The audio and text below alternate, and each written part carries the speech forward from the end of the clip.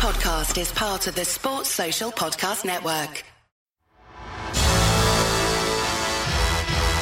From the home of the Bet Bites podcast, this is Bet Bites Golf with Dave Tyndall and James Butler. Hello everybody, welcome along. It's another edition of the Golf Betting Podcast. I'm James Butler taking you through this one, and as always, joined by the legend that is golf betting pundit Dave Tyndall. Dave, how are you? I'm very well, James, thank you. And you? I'm all right, and we're coming to the end of the golf season, aren't we? It's the DP World Tour Championship in Dubai that we're looking at this time around. They've raced to Dubai, and now they're there. Yes, we've summed it up nicely. Yeah, final event of the season, and we're ready to go with a field of 65. Yeah, and I'll give you the top end of the market, listeners, so you can see who's favourites with the bookies as we speak. Patrick Reed is the tournament favourite at 9-1. Tyrrell Hatton is in the betting at 11-1. Victor Hovland is at 12s. You've got Tommy Fleetwood at 12s too. Colin Morikawa, my mate, he's 14-1. Matthew Fitzpatrick is 16-1. Sungjae Im is 16s as well. And then Christian Bezuidenhout is 20-1. The rest are 25-1 or bigger. As we always say, Dave Tyndall, on this, we wait until Wednesday. You keep your powder dry. You have a look at the rumours, the press conferences, any little bits of information that you can pick up. And that hopefully steers you towards success. Where are we going this time? Yeah, so sometimes you unearth something completely new. Other times it might just help you, confirm what you already thought. So I think it's the latter in this case. So I've got one bet based on a press conference where it's kind of given us no reason to worry and said a few nice things. And the other one's based on the weather forecast. So my first tip is going to be Tommy Fleetwood at around 12-1, I think you can get. Yep. So they interviewed him today. He's won this race to Dubai, finished as European number one 2017. Then he was third in 2018 and runner-up last year. So he's always kind of one of Europe's absolute top dogs. And he's got another chance to win it this time. He goes into this final event, the DP World Tour Championship, in second place. So he knows a win, and he wins that title. So they interviewed him today, and his form's not been amazing, although you can put positive spins on it. I mean, he was 19th at the Masters. That's not great, but it's not bad. I'll take that. To be honest, he's 66.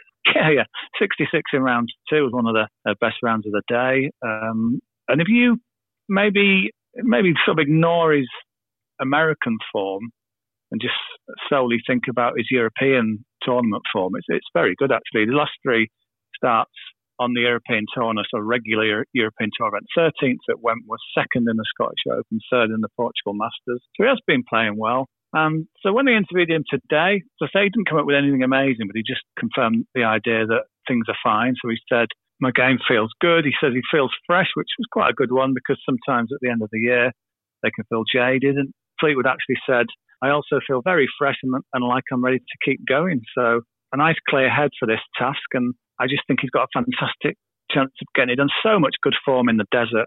He's won the Abu Dhabi Championship twice, was second there again earlier this year. And then he was runner-up in this event on this course last year. So he's got the course form, he's got the desert form, sounds so he's got a good mindset as well. And I just think Fleetwood tends to play well at this time of year. Last year, he hadn't had the best of season. Then he sort of saved it with some brilliant performances at the end of the year.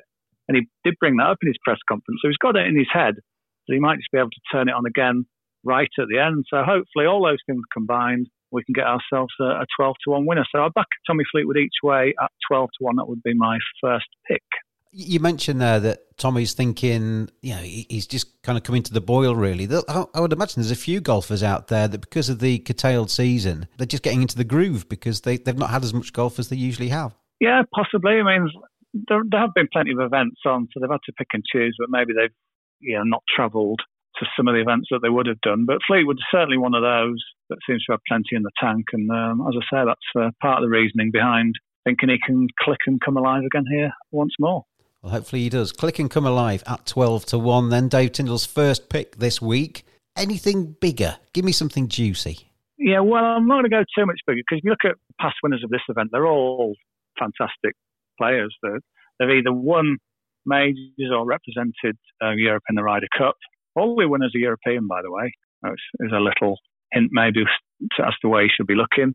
the other angle I've got is the weather. The weather forecast this week suggests it's going to be modest winds in the morning and pick up in the afternoon. And what they do with this tournament, they send them out in reverse race to Dubai order. So those near the bottom of the standings go out first, and then the final pairings go out last. So in terms of tee time, the first are out at 7:15 in the morning local time, and then the last two ball go off at 1:45 in the afternoon. So those early starters have got a chance to play in the more gentle winds. Problem is, obviously, by definition, the fact that they're lower down the order of merit, you think, well, they're not as good players. So I'm looking for someone who's a classy player who's maybe not had the best season, but is showing some late form and has got those good wind conditions, and all those combined to bring me to Bernd Wiesberger. He is 25-1, goes off at 8:45, so he'll play the large majority of his round in those quieter winds. Course form, yeah, he's played here well before. He was fourth a few years ago.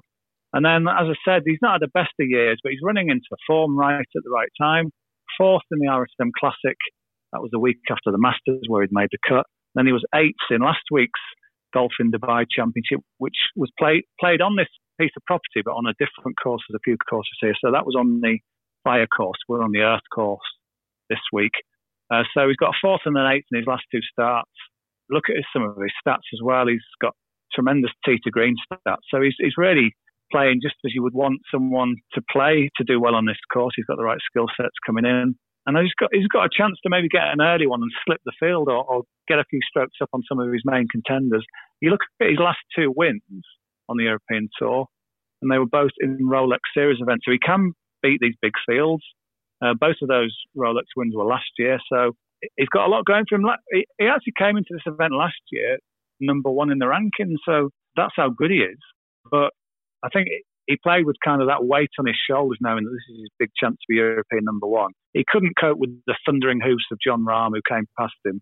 And there's a slight impression he just sort of wilted a bit under that pressure of knowing that just one more good week and he'd win everything. But all the pressure is off this year. He's got a free run at it. The weather's in his favour, certainly for the first round at least. And hopefully he can have a big week. There you go then. DP World Tour Championship. 2 tips for you this week from Dave Tyndall. Tommy Fleetwood, 12-1 to win the event in Dubai. And Bernd Wiesberger, he's 25-1. 2 things, Dave Tyndall, before I let you go. Obviously, this is our last kind of tournament of the year. It's been a very strange year, 2020, COVID and everything else that's been going on. But if you were to look back over the golfing calendar, what would be your highlight? When you tipped Colin Morikawa to win the PCA. I'm glad you mentioned that. Yeah. Well, that was a nice one.